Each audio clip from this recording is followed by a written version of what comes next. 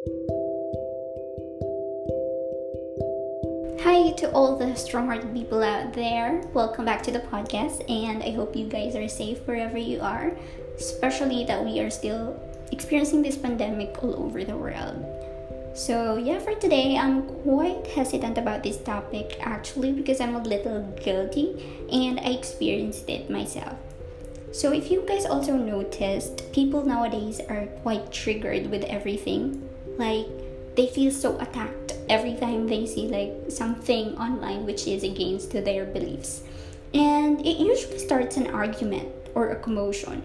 You can see these kind of people in every social media platforms, like literally everywhere. And we used to call them the keyboard warriors. Well, we know for a fact that we have different views in life, and making an argument won't help in any way. But I'm not saying just stay quiet or just hide, okay? That's a different thing.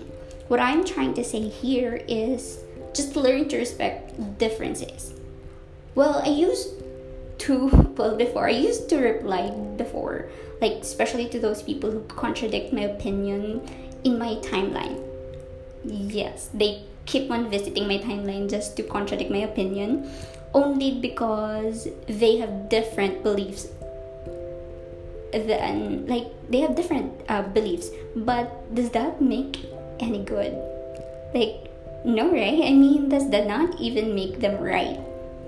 Yet I'm still a fan. I'm still a fan of strong people who can voice out their opinions no matter how different it is to mine. We all know that everyone has their issues and we cannot control their emotions. Others get offended by just how you look, or even if you're not doing anything, right?